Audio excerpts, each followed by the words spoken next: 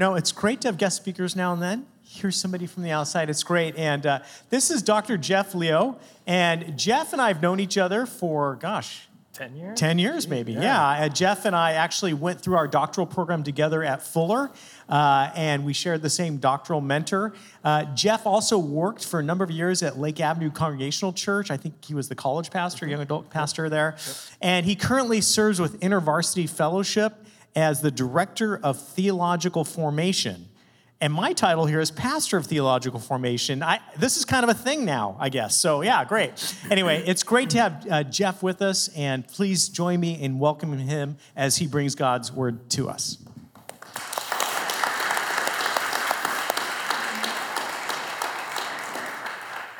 It's good to be here. It's a privilege to be bringing the word of God to you this morning. Thanks to Robert one more time.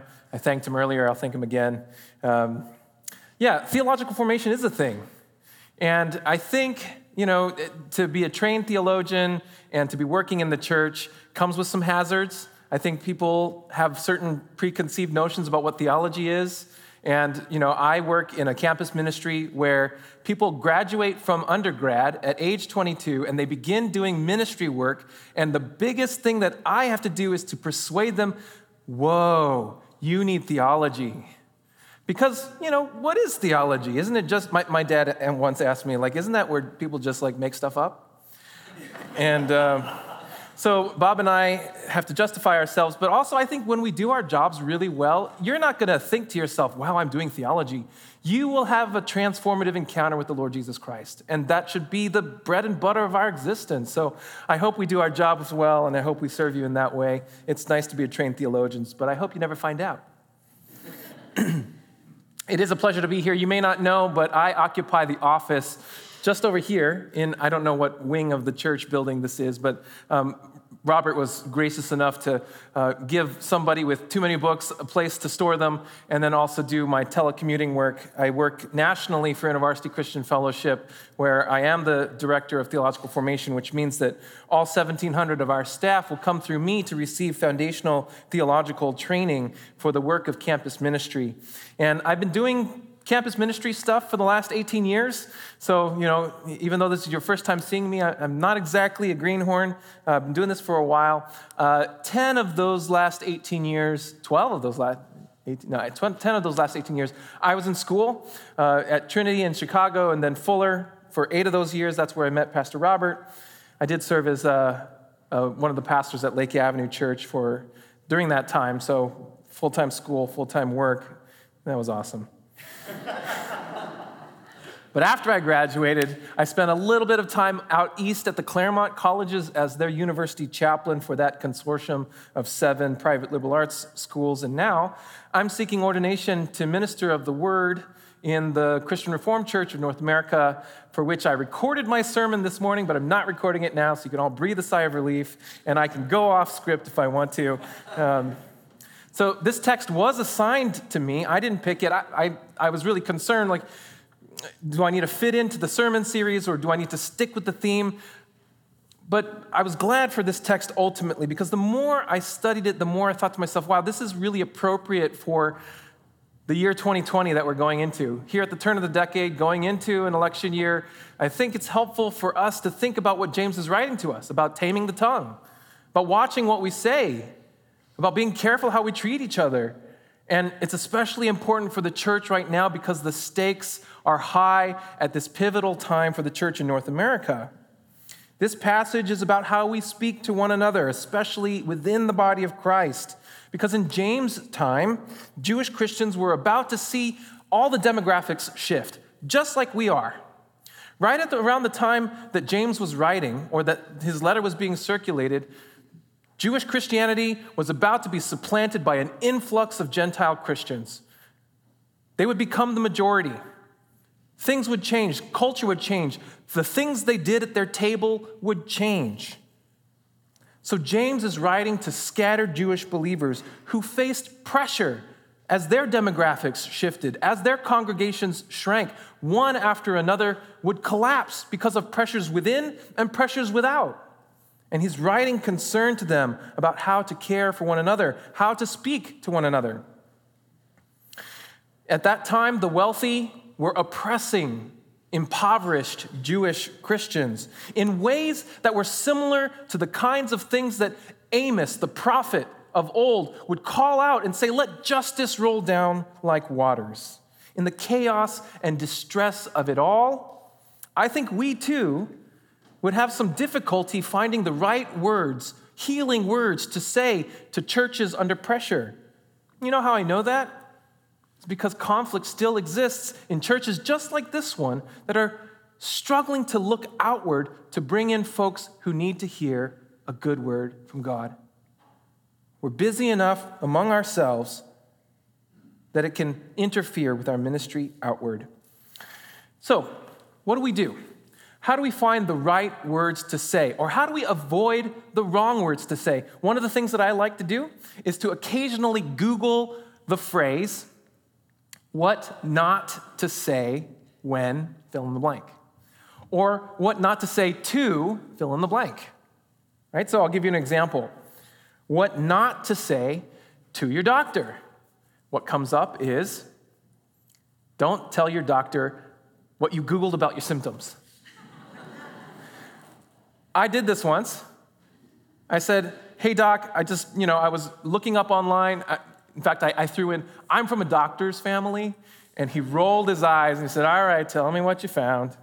And I knew that I had done something wrong. Recently, I did a little bit better. I walked into the allergist's office and I saw a mug on the counter at the reception desk that said, "Please do not tell me what you Googled about your symptoms." So that preemptive strike helped me out a little bit.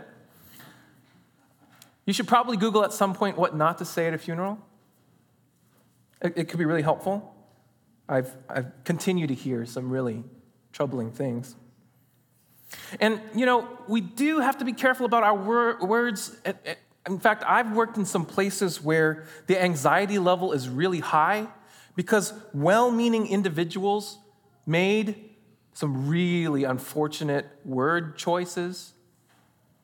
In one place where I worked, an email was leaked that included an unfortunate word choice and that led to that person's termination. I worked in that place, and I felt on edge, thinking, when am I going to get fired for something that I let slip out? Maybe I am not reformed enough in my mannerisms or my expressions, and there's something held over that I don't intend to say, but it comes out. Maybe I need to be careful about that. I lived with that anxiety. I know what that's like, because the tongue can be devastating. It can be devastating anywhere.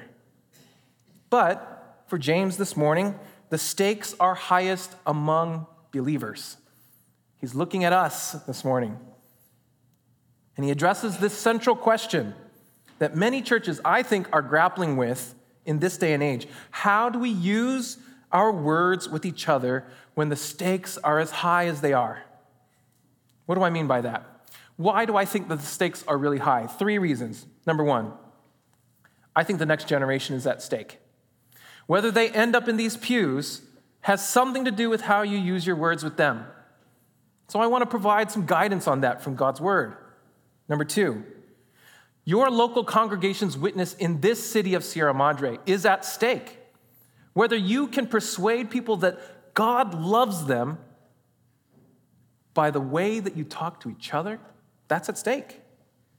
And number 3, the community in this local congregation, which you have come to enjoy, which I hope you have. I don't know this congregation very well. This is my first time preaching. But I trust that some of you love this place. And you love it enough to stick it out for a long time. Others of you are new. But the community that you come to enjoy is at stake in the way that you speak to one another. And so, to address these questions, James brings to us this word in chapter 3. You'll find it on page 1290. We're going to be there this morning. You're going to have your finger in a bunch of different verses, and I'm going to try to walk us through it. So let's take a look in verses 1 and 2. He opens this chapter by talking about how not many of us should be teachers. But then he goes on to talk about taming the tongue in general. So we have to make a decision here. Is this an instruction for teachers, or is this an instruction for us generally? Well, obviously, I think that there's application for all of us, but let me first talk to those of us who would be teachers. These verses are true of teachers in two senses, generally and then specifically for James. Let's talk about the general sense in which this is true. We teachers, which one gentleman reminded me this morning after the first service, that includes every parent, and I think that that's by and large true. Teachers are judged by those who listen, and they listen in three possible ways. You can listen with faith, you can listen with skepticism, or you can listen with indifference. I want to talk about those three for a minute. I'm grateful to those people who have listened to me over the past 15, 20 years with faith. They've given me their attention, they've given me their time, they've entrusted it to me, and I hope I have been faithful. I even see some folks in this room whom I have spoken to before. I'm grateful for that trust. I hope to be trustworthy so that when you hear me, you can just relax and listen to the Word of God. But ultimately, your trust, like the Bereans before you, should be in a faithful God whose Word is true. A faithful God whose Word is true and without error in all that it affirms, and the church's only infallible rule of faith and practice. I took that from your website. On the other end of the spectrum, I know what it's like to listen to a teacher with skepticism and criticism for at least two reasons. Number one, sometimes you know too much about the subject they're talking about. I'll talk about that in a second. Number two, sometimes you know too much about the person. Let's talk about knowing too much about the subject. So if you're a ministry intern here, I already said this to you this morning. If you're a seminarian here, I want to say this to you too. My experience, after I finished taking my first preaching class in seminary, I was instantly too big for my britches. I thought to myself, I can never listen to another sermon again. Everyone is doing it wrong.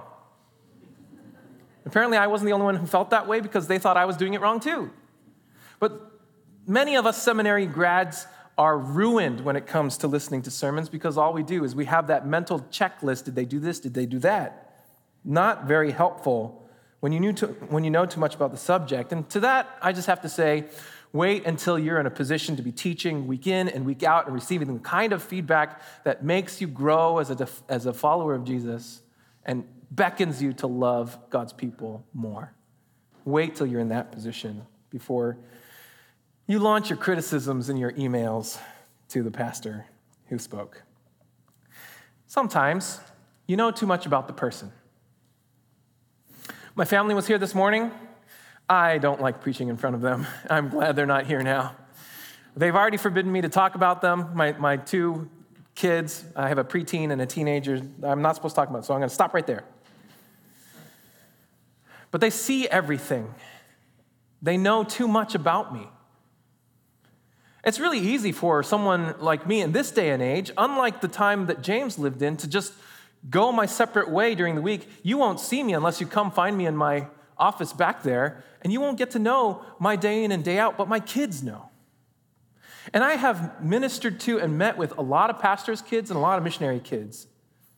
And I have a really challenging word for myself and for those of us who are in those shoes. Hypocrisy is really hard to fix. To undo the damage that hypocrisy does. Man, I tremble. I trembled this morning as they were sitting right where you were. That's why I'm pointing at you. I trembled before them this morning because, first of all, they looked so enthusiastic. But secondly, my daughter's 14, so anyway. Brothers and sisters, how heartbreaking is it to know when a teacher's words are emptied of their power because of the inconsistency of the life they live from Monday to Saturday? How heartbreaking is it to know that? I've known it, and it's true of me. It's hard to work with those missionary kids and pastors' kids. It's hard to work with all kids who have known the bitter taste of hypocrisy in their life. The third way to listen that teachers have to deal with is indifference. And some of you maybe are there this morning. I'm trying to get you. Indifference is the most challenging of all of them because as a teacher, it tempts me to entertain you, to scratch your itching ears, to work for your cheap approval, to pander to the crowd instead of pleasing the Creator. What a mistake. But the author of our passage this morning is no cheap panderer. This is James, the brother of Jesus, leader of the church in Jerusalem, teaching in the wisdom tradition.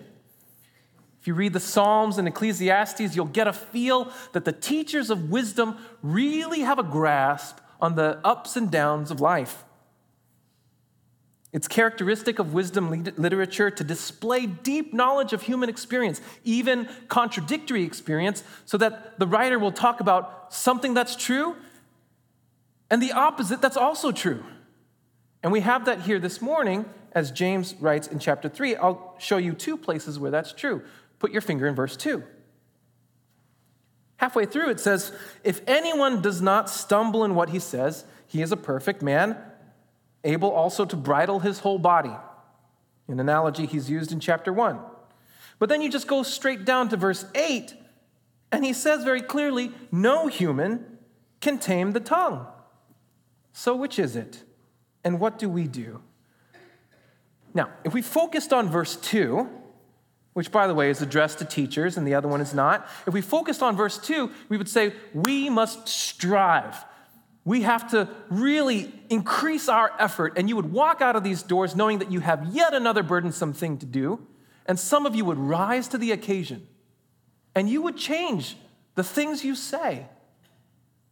Others of you would think, what a burden, another thing to repent of, another thing that I have to work on. But if we focused on verse 8, knowing that nobody can tame the tongue, we are left crying out for mercy, crying out for grace and deliverance from what the Apostle Paul in the book of Romans refers to as this body of death. There's a lot of metaphors here. But here in these first 2 verses, I think James is trying to teach us the first point of this third chapter, which is this. We have to do what we say. We have to do what we say. So there's a lot of metaphors that are going to be strung together in this chapter. But we don't try to decode the text. Rather, we want to get a sense of what wisdom can do for us and for our communities. So, do what you say. Verse 2. What is the moral connection between our speech and our action? What is the moral connection between our speech and our action? He talks about how many of us stumble, and he's referring to a specific type of stumbling. I think it's the disconnect between what we do and what we say, faithful speech and faithful action. To stumble means that we don't mean what we say. To stumble means that we don't follow through on what we say we'll do. To stumble means for our yes to become a maybe, or maybe even a no.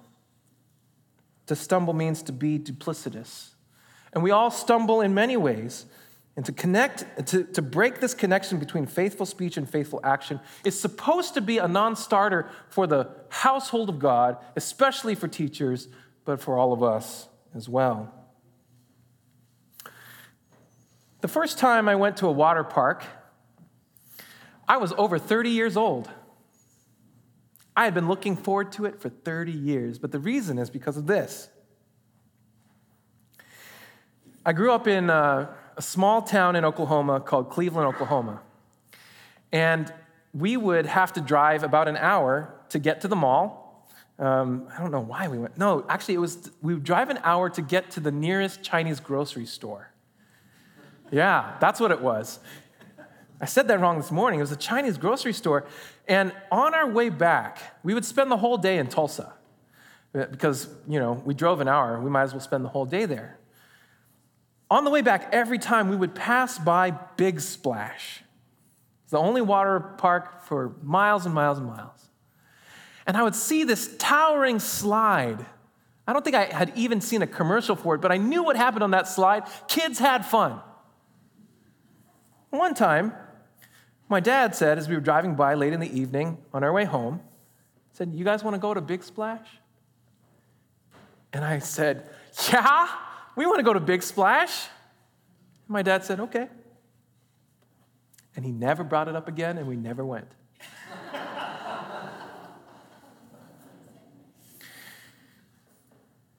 You can see why at age 30, I had the time of my life at Raging Waters over here.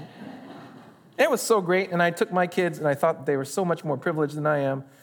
It's wonderful for them. James is stringing together some words here to show us what kind of outsized power, one commentator says, outsized power that the tongue can have. I don't know if my dad intended to get my hopes up, but it happened. He ended up playing on a longing that I had, and that stuck with me to this day. It helps me to remember to let my yes be a yes. The tongue can also have the power to destroy, to burn, as we'll see in verse 6. I worked long enough in college and young adult ministry to see some pretty horrific things. One of the things that I experienced when I was working at a church, I'll spare you the details for confidentiality reasons, but suffice it to say that this person, this young adult in our group, of all things, lied to us about their cancer diagnosis. They had no cancer diagnosis. The amount of energy that we expended trying to care for that person, the number of trips we took to doctor's appointments that they never went to, reduced our little college and young adult fellowship from 30 exuberant, excited people to about 6.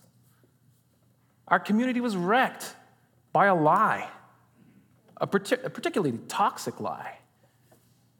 But the tongue has outsized power to affect the highest hopes and the most miserable depths of human experience. And James knows this, and so he tells us that instead we should do what we say. It seems simple. But in addition to that, when we look at verses 3 through 8, James tells us to watch very carefully. Watch what you say. For 2 reasons. Number 1, our words are disproportionately powerful. And number 2, our words are disproportionately destructive. We've already been talking about that a little bit, but let's look at verse 3 through 5. Here's the analogies. We put bits in the mouths of horses, and then the body will obey us. A ship is controlled by a rudder. We don't have to determine who here is a horse and who here is a ship and who's steering the wheel. That's not the point of what James is trying to say. He's trying to say, look what can happen. There's too much power in this thing. Behold the power. You know, you can even speak things into being. You can condition results based on a little word. There's a phenomenon that has been thoroughly measured and studied called stereotype threat. I'll give you an example. If you say to a certain group of people before they take a math test, "Hey, you know what? I'm going to give you a little extra time because I heard folks like you really need some advantages on a test like this." Those people will do measurably worse than a group of people who you didn't say that to. Now, not everybody is vulnerable to the same threat, but it works with certain groups of people, and you can measure that. The opposite is also true. There's something called stereotype lift. If you say, "You know what? I heard you folks are great at this kind of exam." Those people, certain groups of people, will do measurably better than those who were not told that just prior to taking the exam. You can speak things into being. You can change the entire course of life, verse 6, of a child by telling them who you think they are. So we watch what we say with great care. One of the things that we kind of committed to doing was to not tell our kids, how beautiful they are or really how smart they are, although I think that they're beautiful and smart. I want to extol them for the virtues of Jesus Christ. How loving they are, how kind they are. I want to speak into being a kind of space, a kind of home that enables my kids to unfold their virtue. And I hope that we learn something from that as well. So our words are disproportionately powerful, but they're also disproportionately destructive in verses 6 through 8. It's worth reading this again. The tongue is a fire, worlds of unrighteousness.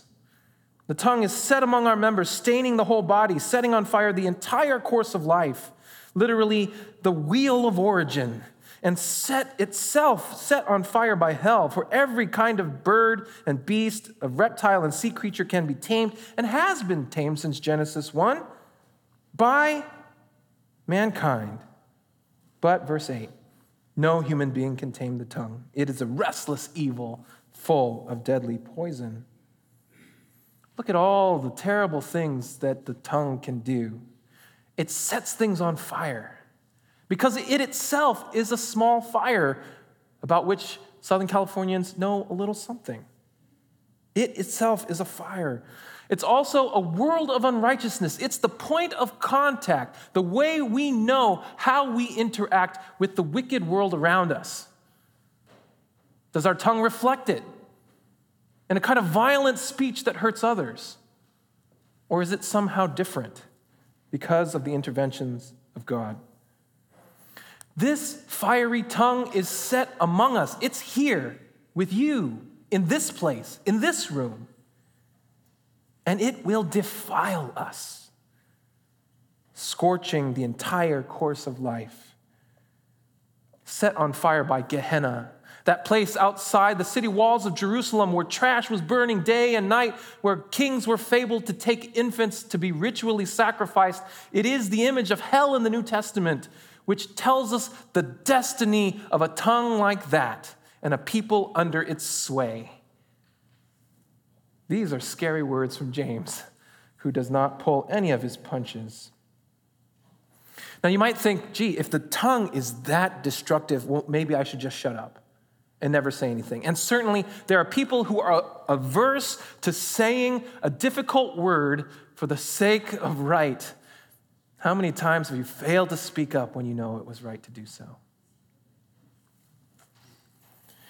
Well, I want you to know that James has plenty of other examples where he doesn't do that. In fact, in chapter 5, verses 1 through 6, he launches into a tirade against wealthy people who were oppressing impoverished Jewish Christians. He says in verse 1 of chapter 5, "Come now, you rich, weep and howl for the miseries that are coming upon you." And in verse 6, "You have condemned and murdered the righteous person." He's not afraid to say what needs to be said, but he exercises wisdom that is from above, chapter 4, which is what we need to learn. So it doesn't mean that you never speak a difficult word, but some of us like to think that our straight talk, our tough love, our telling it like it is, comes from heavenly wisdom. And James has one reminder for us. Not many of you should become teachers. Instead, James uses his tongue to protect and nurture the people of God who are in distress. Brothers and sisters, are you in distress this morning? James has a protective, healing word for you. In distress, in James' day, meant poor and persecuted, people who could not find space at the table, who knew that the table didn't even belong to them, that someone else built it too high or too low. In verse 9, he helps them to not take up the rhetorical weapons of those who have injured them already. He talks about blessing instead of cursing. He's trying to help them understand what to do with their mouths. I'm going to give you an illustration of how this works. I also teach at Fuller Seminary a course in ethics. One of the course that I teach that has belonged to me now for 5 years, I think, is the Theology and Ethics of Martin Luther King. And it's a really great class. I'm learning a lot from the students. I always do every quarter. I teach it. there's a range of responses to the life and work and speeches of Dr. King. I've heard it from pulpits. I've heard it from regular folks in conversation. I've heard it from politicians. Talk about knowing too much about a subject that really ruining listening to a teacher. I see a really awful spectrum of responses to Dr. King. Some want to take his words and redact them, edit them, domesticating Dr. King's revolutionary life and words, rendering them nice little sentiments, powerless platitudes, declawed of their shame-inducing sting so that it requires no effort on our part to do the kind of revolutionary things that he asked us to consider, thereby cheapening grace itself. But some of my students, on the other hand, have criticized Dr. King, viewing him as a tool of respectability politics, wasting his time and his blood and his followers' blood on an audience that would never take him seriously. I am personally acquainted both with the former temptation to domesticate King and the latter suspicion, worrying if things will ever change. Those two ends of the spectrum affect the way my tongue works when I speak. But what I believe I'm noticing from my students is that those of them who have suffered under the newest strategies and latest innovations of the evil one, they learn something. They learn in the most tragic way how to pick up the soul-destroying weapons that hurt them and to use them.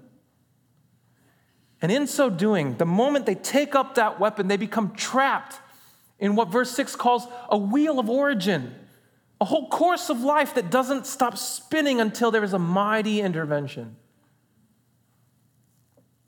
We talked this morning, we prayed in the prayers of the people for those who are struggling to forgive. And you need to know that's me too. Because it creates monsters of us. C.S. Lewis describes both that monstrousness and that mighty intervention in The Voyage of the Dawn Treader. When Eustace, horrible boy, turns into a dragon. Out of his greed, he takes a bracelet, it magically clasps onto him, and he transforms into a beast that no one recognizes. And in a spark of his fallenness, he thinks to himself, well, now that I'm a dragon, I could just eat all the people I don't like. But then he begins to claw at the place with his dragon's teeth, but he could not get the bracelet off. And as he had that nasty thought, C.S. Lewis writes this: the moment he thought this, he realized that he didn't want to eat his friends. He wanted to be friends. He wanted to get back among humans and talk and laugh and share things, because that's what humans do. He realized that he was a monster cut off from the whole human race. An appalling loneliness came over him. He began to see that the others had not really been fiends at all. And he began to wonder if he himself had been such a nice person as he had always supposed. He longed for their voices. He would have been grateful for a kind word, even from Reepicheep. Into a situation where people were tempted to transform themselves into their ugliest selves, to violently overthrow their Roman captors, James speaks a word of wisdom from above that is first pure, then peaceable, gentle, open to reason, full of mercy, and good fruits, impartial and sincere. He paints a picture of a different kind of way of using our tongues, about watching what we say. And the question for us is, how do we do this? How do we do differently? Especially when he says in verse 8 that no one can tame the tongue. Well, he teaches us in verses 9 through 12, maybe not directly, but he teaches us the third point, that we are to pursue peace with what we say. That's why he invokes the doctrine of the image of God in verse 9. With our tongue we bless our Lord and Father, and with it we curse people who are made in the likeness of God. He's sticking to Genesis chapters 1 through 9. The non-human creation was placed under human care. Every kind of animal, we tamed them, we cultivated the land, but then We messed it all up, and in Genesis chapter 9, we're reminded the reason we don't take a life is because it is a direct affront to God who loves that life made in God's image. The reason we don't curse is because it curses a life that God finds precious. And James accuses his audience of murder in chapter 4, verse 2. It's probably not the case that his audience was all murderers, but more that he's reflecting on the Jesus tradition which teaches us that to say rakah about your brother, you fool, is to murder that brother in your own heart. So we dare not curse because of what it does to us. We just ended 10 years of wonderful neighborliness with the person that lived next door to us in our neighborhood. And we ended it in a pretty sad and depressing way. It was not pretty. In the last year, I'll spare you the details, we did something that they didn't like. They responded to our family in a way that I really didn't like. They responded to my children in a way that really incensed me. And every morning as I passed by my neighbor's home, I struggled to love them. I struggled to bless them. I struggled not to curse them. And I've talked to a lot of folks who are like me on their HOA boards.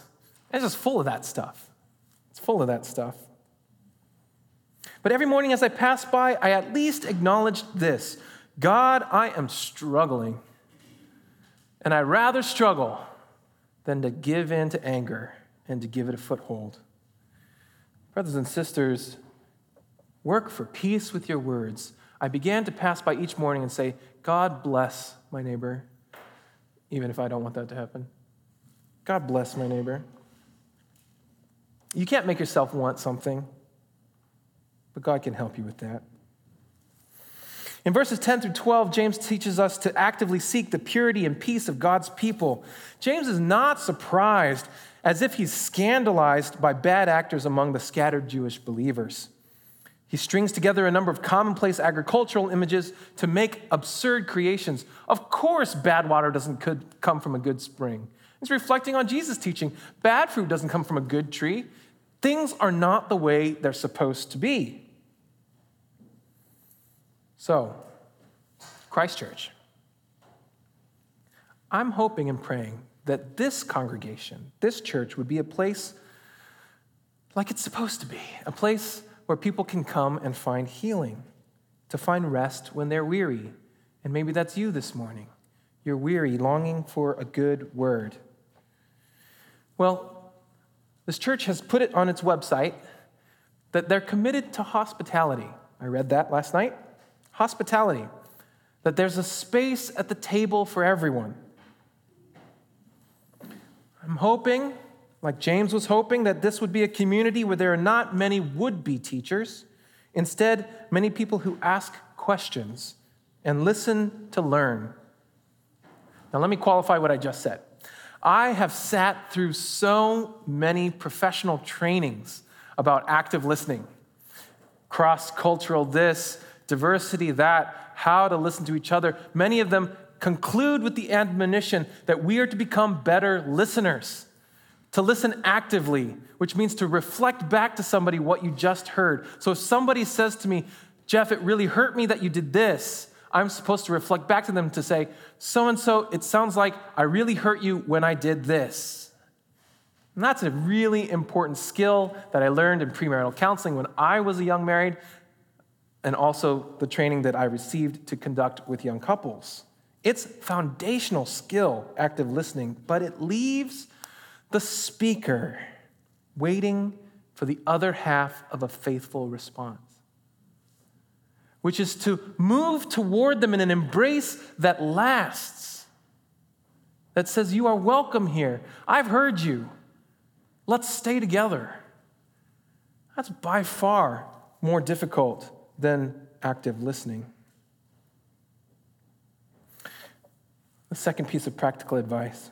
When you're welcoming folks to this table at Christ Church, And you want to ask some questions, and you want to listen and learn about the people that are dining with you, especially at the Lord's table. I'll just tell you a quick story. There's a difference between putting someone on the spot and making space at the table when you ask questions. I have heard the question just way too many times by really well-intended folks. And I know very few people here, so I'm not talking about anyone specific. Can you tell me what it's like to be a minority? I hear some gasps. Thank you for gasping. That helps me a little bit. I'm not a super sensitive person that I know of, but that question definitely puts me on the spot. When you're learning about someone who's different from you, you've decided to share the table with them, how would you ask me for my story that doesn't make me feel like an alien weirdo? Hey, you're different. Tell me about that. How do you ask that question? You got to develop a new skill for that. How would you make space at your table for me to let my story come out because I feel comfortable? How would you do that? What signals do you send? How do you watch your words to make sure I'm welcome there? How would you make space for me to feel comfortable enough to tell you that, no, things are not okay? No, things are not fine. How do you do that? You see, hospitality at a table is so much more than being good at entertaining guests, though that can totally be part of it. Hospitality is also creating an environment where dividing walls of hostility have a chance to come down. When you've seen enough of the messiness of someone's life, and they know all about your respectful disagreement with their choices, but they still feel your non-condemning presence and faithfulness to them, I think that's more the kind of hospitality that folks are looking for. I had one guy tell me about our friendship and about my home. He says, Jeff, I always remember the time I came over and I just took my shirt off and just rolled around on your living room floor. And it's like, I remember that too. He felt really comfortable. I'm mostly glad that I created that kind of environment. It's about making sure people feel like they can, I don't know, what's the expression? Let their hair down? Is that? No, yeah, anyway. So I want people to know where I stand. I want to be clear. I want them to know that I will be with them no matter what. I hope that's true of this church. Now, last thing I'll say. All the practical advice that I just gave and just talked about, I could deliver in a university context or in a workplace, and I have on a number of occasions, without any reference to Jesus Christ. What is it that makes Christian community different, if anything? University communities are famous, or perhaps infamous, for what has become referred to as safe spaces, which has become kind of a byword for people who are really concerned about what's happening in younger generations. A lot of criticism has been thrown at people who talk about the need for safety on the college campus, because it's affected what we've traditionally understood to be the free exchange of ideas and open inquiry. Now, universities have heard especially the complaints of conservatives who think that safe spaces are a completely ludicrous idea. And they've moved on, therefore. And instead of talking about safe spaces, they talk about brave spaces, where people are learning, especially young people are learning, that it's okay to agree to disagree, and that you shouldn't take things personally. Now, sometimes things are personal. It's a delicate balance to walk, but people are trying to figure out, because of the negative backlash against what are referred to as safe spaces, folks are working hard on this. In many cases, harder than a lot of churches that I've been a part of conversations at. But I keep coming back to this one uniqueness that should mark Christian community. Brothers and sisters, all the techniques in the world cannot substitute for knowing a risen Savior who leaves our tongues tongue-tied, speechless before an indescribable gift of grace. So that perhaps what makes a Christian different is that they are silenced and their mouths are shut before an awesome God. Maybe after you've spent some time in silence and your heart has undergone a renovation, then out of the fullness of your heart, your mouth speaks a word that is good news to people in Sierra Madre and the San Gabriel Valley. Not many of us should be teachers, but all of us witnesses, faithful witnesses of the grace of God in the Lord Jesus Christ. I pray that for this community, I hope that as you make space at your table, you learn with great skill how to welcome people, listen to their stories, and watch your table change. Watch it completely change. So it's not your table, it's our table. It's the Lord's table. Can I pray for you? Oh God, we give you thanks for your incarnation. This week we celebrate that you came from sapphire-paved courts to a dirty floor, crowded home, that you entered into our chaos, that you saw the decisions that we were making. You lifted our heads, and the soul knew its worth. God, we give you thanks for the incarnation. We give you thanks for coming into our world and into our lives, and we pray that we would do the same, that we would enter into the lives of others and by that be transformed ourselves because you are there. Oh God, lead us by your Holy Spirit to places where we can speak a word of hospitality. And in so doing, God, help us to do what we say. Help us to watch what we say. And oh God, help us to pursue peace with one another through the words we speak. All for the glory of Jesus Christ, in whose name we pray. Amen.